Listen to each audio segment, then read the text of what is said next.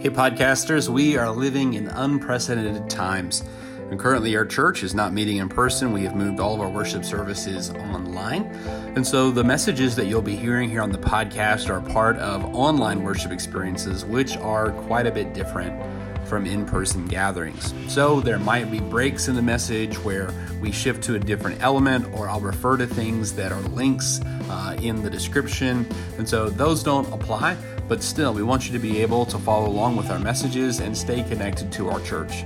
Of course, in this time, we hope that you are being faithful to give and support your local church. But if Faith Church is your local church, we would greatly appreciate it if you would support us in this season by going to faithinchandler.com/give or using the Venmo app to make your donation to the username @FaithFWBChurch. We greatly appreciate your continuing support during this time. May God bless you and keep you well in this pandemic.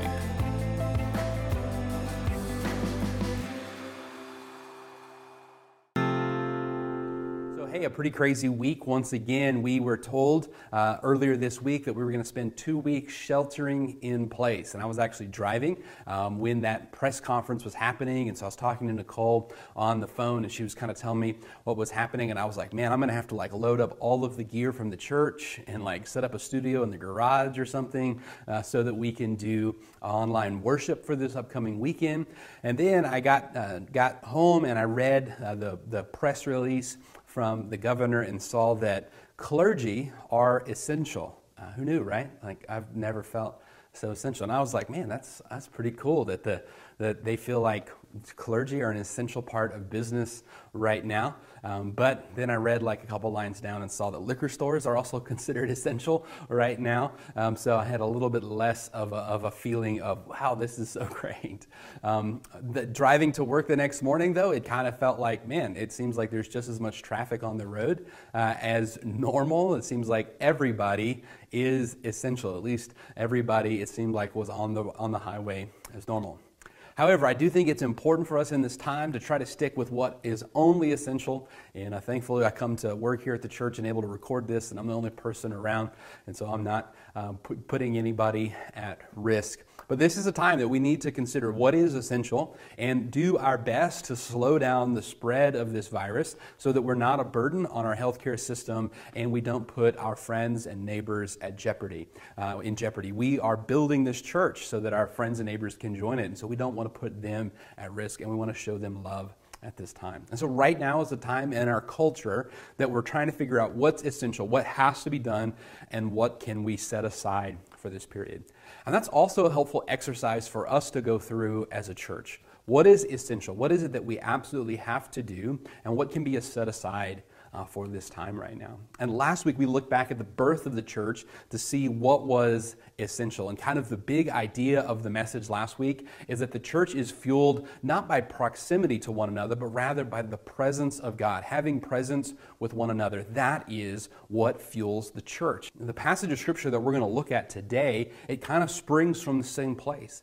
It's a moment where Paul wants to give some truth to people, but he's not able to be with them. In fact, in the very opening lines of the book of Romans, or the letter to the Roman Christians, Paul says this in verse 1. He says, "For as God is my witness, that without ceasing I make mention of you always in my prayers." And so Paul is telling them, listen, I'm praying for you regularly, and when I pray, I make request that if by any means now at length I might have prosperous journey by the will of God to come unto you.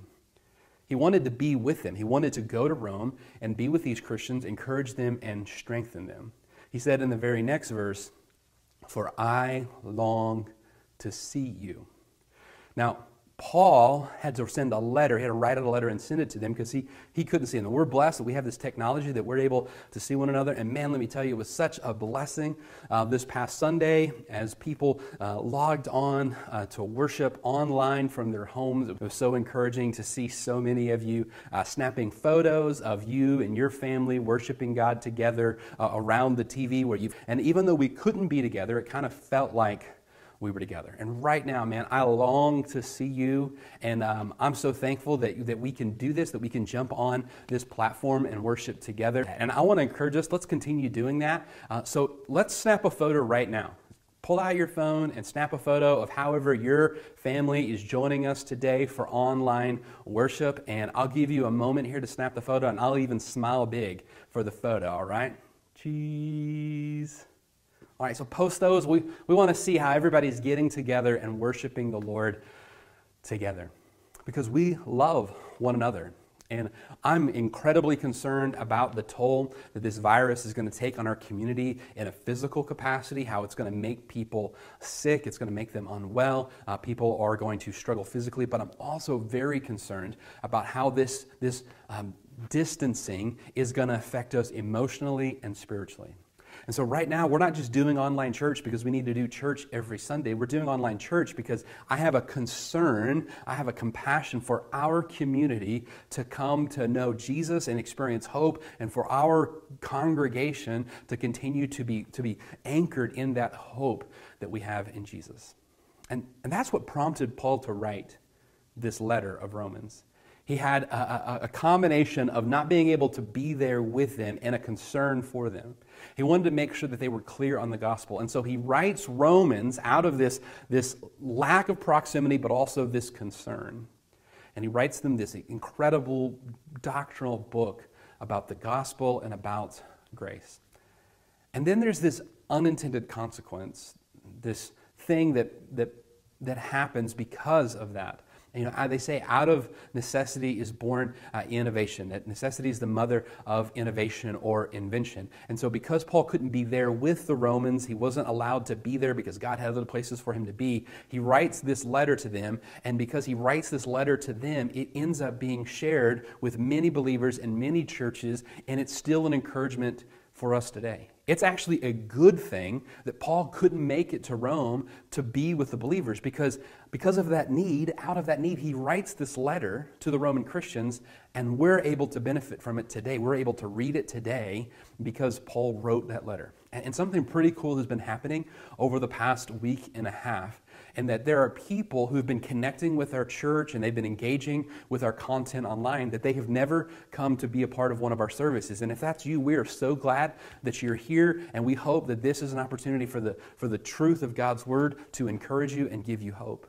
And so, church, let's be praying that God uses this situation to benefit those who are going to join us online. Maybe they wouldn't have been comfortable to walk in the door, but they're going to come and be a part of our services now that that barrier is removed. And so necessity is pushing us to do these things, but perhaps God has a plan for it, and he's going to use it. So I mentioned that this book that Paul writes is this incredible book of doctrine about the gospel.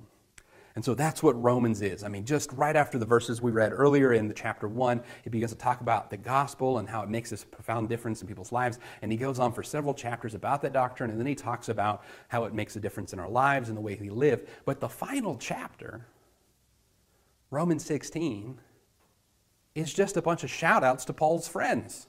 You know, it reminds me of when I lived in Virginia Beach. There was a radio station, Z104. It was kind of the popular music radio station, and they would do this thing called Saturday Shoutouts, where people could call in and they could give a shout out to their friends that lived in a certain area or whatever. And basically, that's what the final chapter of Romans is. It's Paul calling out, shouting out to all of his friends, people that he loves, people that he knows of, people that he's been praying for in the Roman church. So let's look at that in Romans chapter 16, verses 1 to 7.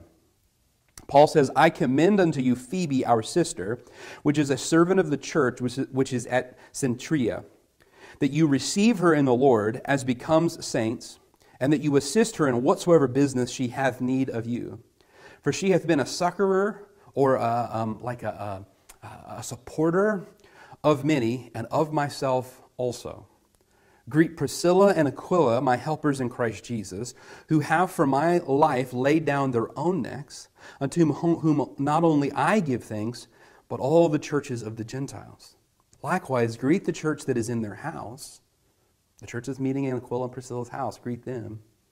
Salute my well-beloved Epaphrodite, who is the firstfruits of Achaia unto Christ, or the first fruits of God, the gospel in Asia. Greet Mary, who bestowed much labor upon us. Salute Andronicus and Junia, my kinsmen and my fellow prisoners, who are of note among the apostles, who also were in Christ before me. Now, there's a whole bunch of names there that they sound strange, and I'll be honest, I don't really know if I pronounce them right. That's the way you pronounce names in the Bible. You just pick a pronunciation and you go with it and pretend like it's the right one.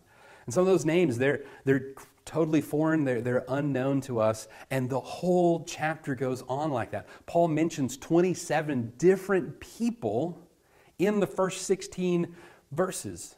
He's giving shout-outs to all of these people. He's mentioning all these names. He's saying, hey, say hello to so-and-so, greet so-and-so, give so-and-so a hug, tell so-and-so I said hey. And so it's all of these shout-outs in the end.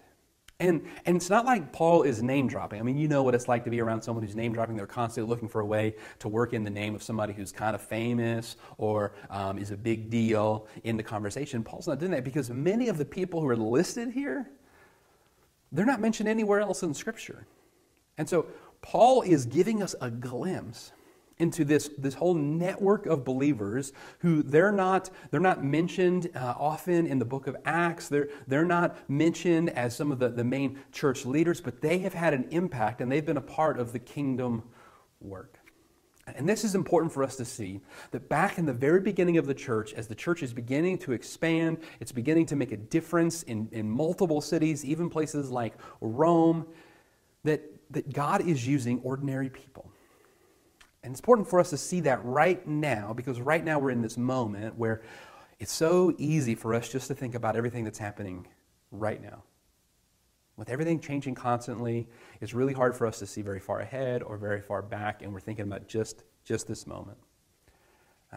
I like what Harry Reeder said. I'm going to quote him twice. I'm going to use kind of the first part of his quote in the beginning of the message, and I'll mention him again at the end of the message.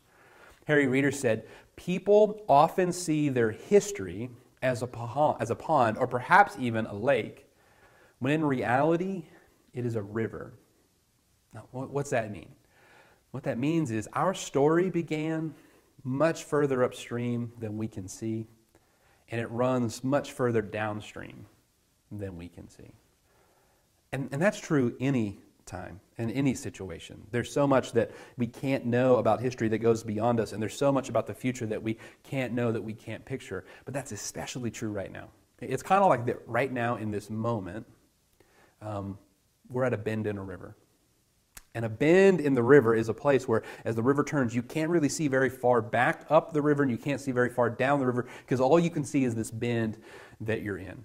And I want you to know that right now, this crisis that we're in, it's a bend in the river.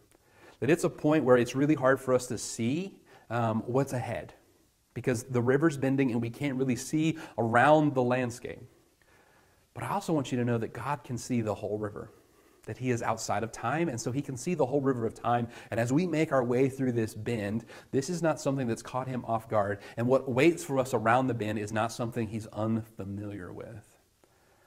And in fact, if we look back at history, what we see is that throughout history, God has used these types of crises. He's not only brought His church through them, but He's used these types of crises to strengthen and multiply His church. And I believe that's what God is going to do in this moment. And it may not look like we expect, but God is going to use this moment to strengthen, purify, and multiply His church, because that's what He's done in every crisis, every moment of history. He's used it for His good, His glory. And while what we're going through right now is not good, God can use it for good.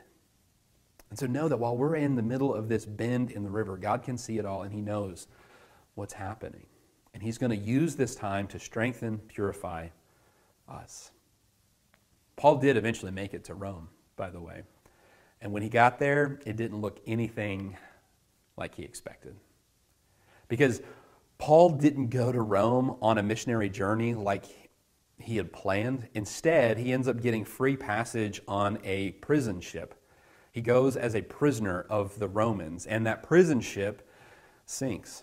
And then they make it to an island, and on the island he gets snake bit.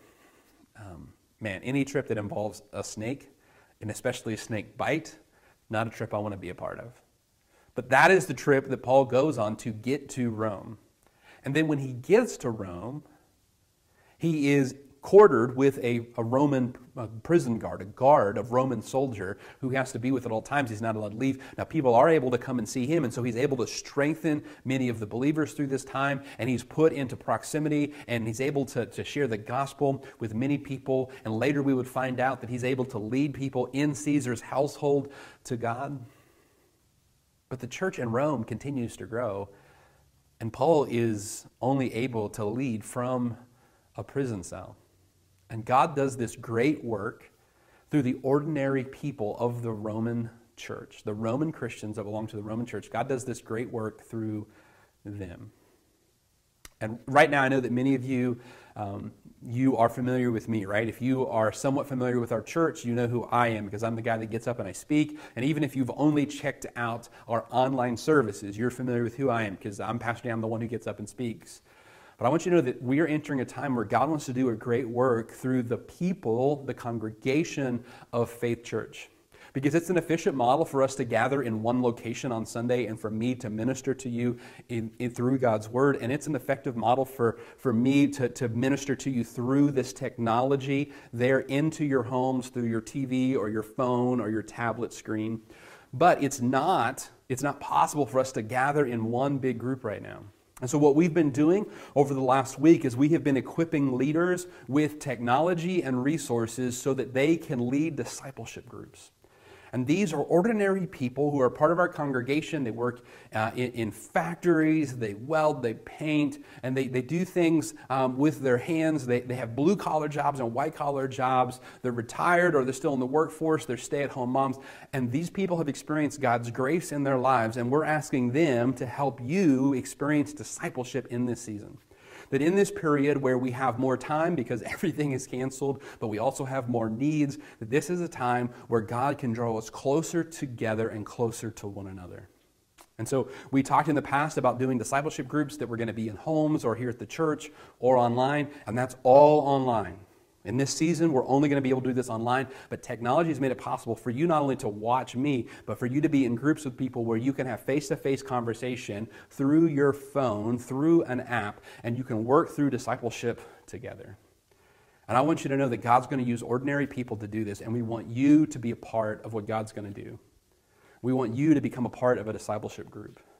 And no matter what your involvement with our church is, whether you have been serving for a while or you've been in a group, whether you're brand new, whether you've never even been on our physical campus, but you have connected with us during this time, we want you to know that you are invited to be a part of a discipleship group.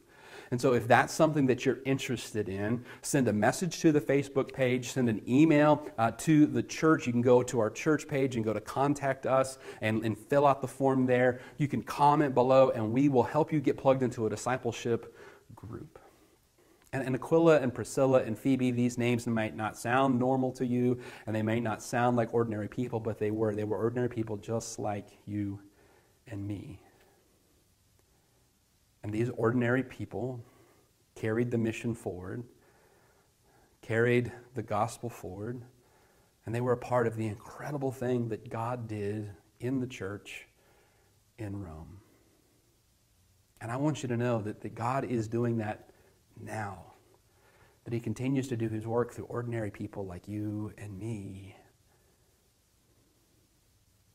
Last week, I was talking with Pastor Eric about kind of how we're going to be doing church in this season, and we're going to put together worship services that you can watch from your home, and we'll be doing church this way. And he said, it's kind of like Air Force One. And I was like, what do you mean? And he told me, he said, well, a lot of times people think that there's just one Air Force One, that there's one plane that is Air Force One, and I was one of them because that's what I thought. He said, but actually there are a few, 2 or 3 usually at a time, that are equipped to fly the president and his staff wherever they need to go. But Air Force One refers to whatever plane the president is on. And I'll be honest, I kind of thought that Pastor Eric had heard some kind of urban legend, so I looked it up, and that's real. That's the truth.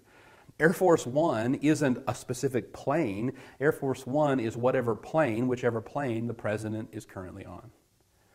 And church is not a place. It's not a building. It's not the sage on the stage. It's not the pastor preaching.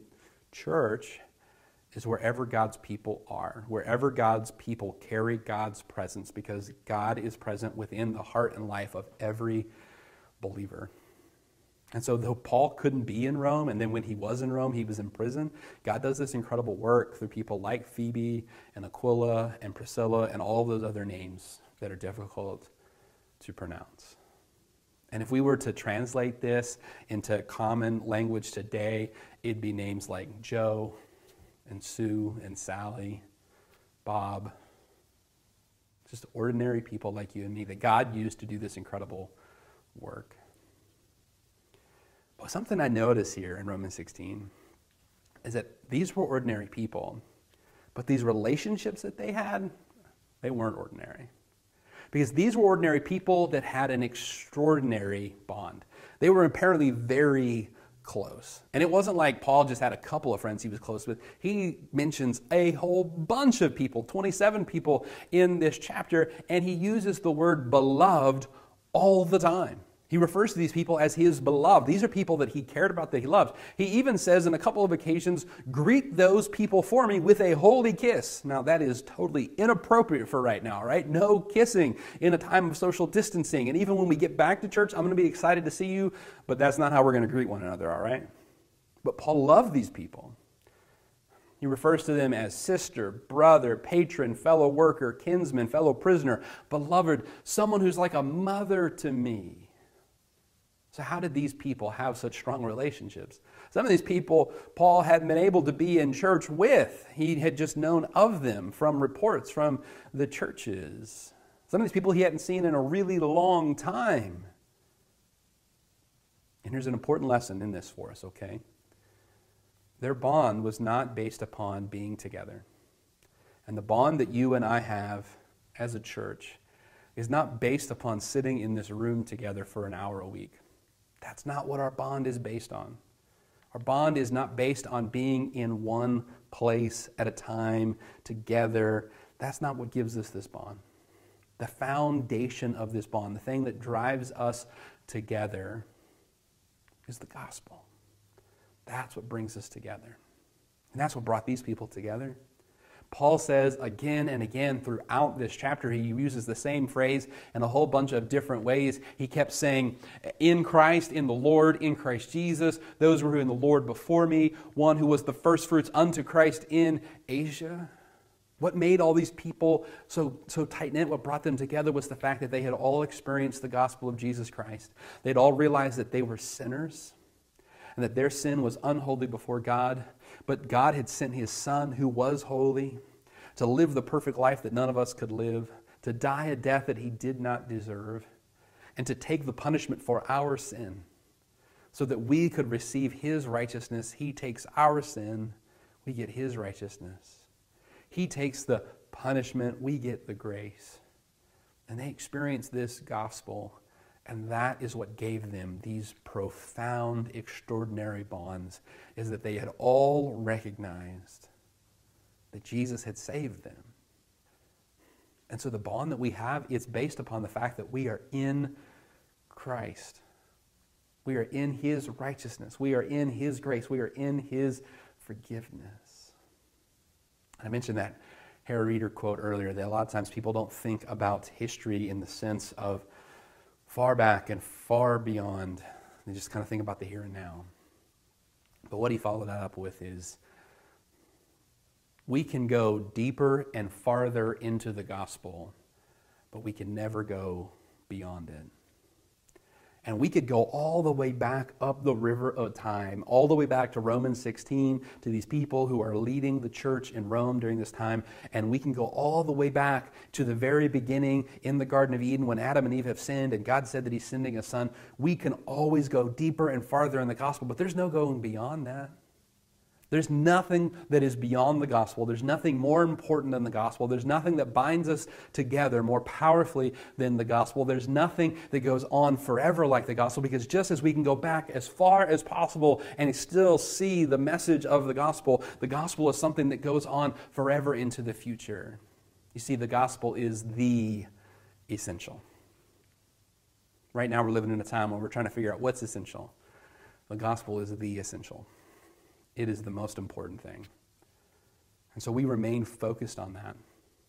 And no matter what the current situation is, no matter what the cultural climate is, no matter what the restrictions that are placed on us, the gospel will always be the essential.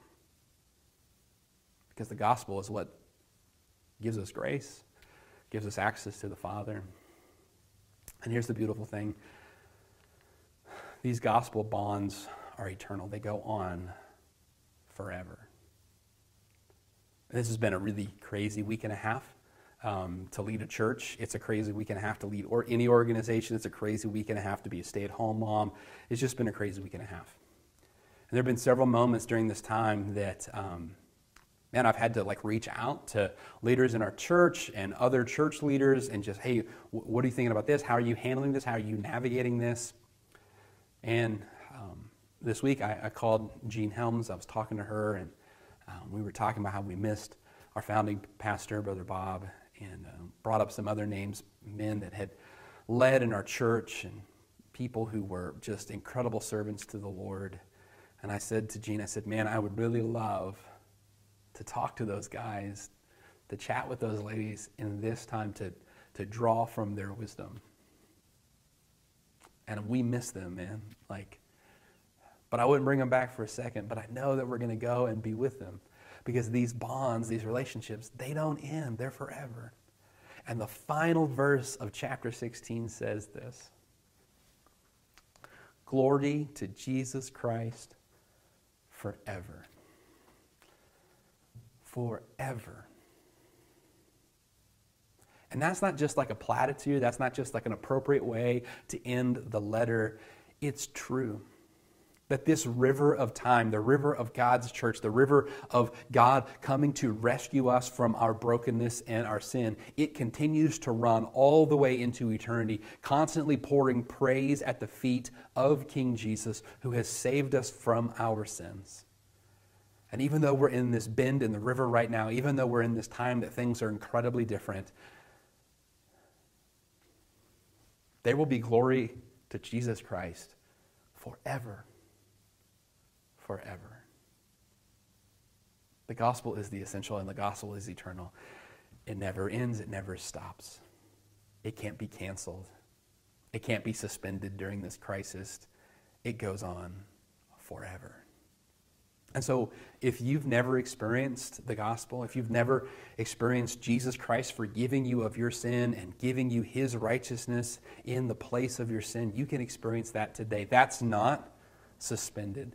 That's not waiting until this crisis is over. You can experience it today. Let's pray to that end. Father, I thank you for this opportunity to meet with your people across our community, across town, in our homes. Lord, I pray that we would be encouraged by the fact that your gospel is eternal. Lord, help us to see that your gospel is essential. Lord, help us to be like these ordinary people that you work powerfully through. Work powerfully in our hearts and lives, and use us to build the church. Lord, use us to help others come closer and closer to you. And Father, I pray that if there's someone out there who recognizes today there's never been that moment where they have given up their sin and taken on your righteousness, Lord, there's never been that moment where they've turned from the life that they were living to follow you in your grace, that this would be the moment. God, we believe that our nation is ripe for revival. And Lord, we pray that you would do a great thing in this time. And Lord, we ask these things in your name. Amen.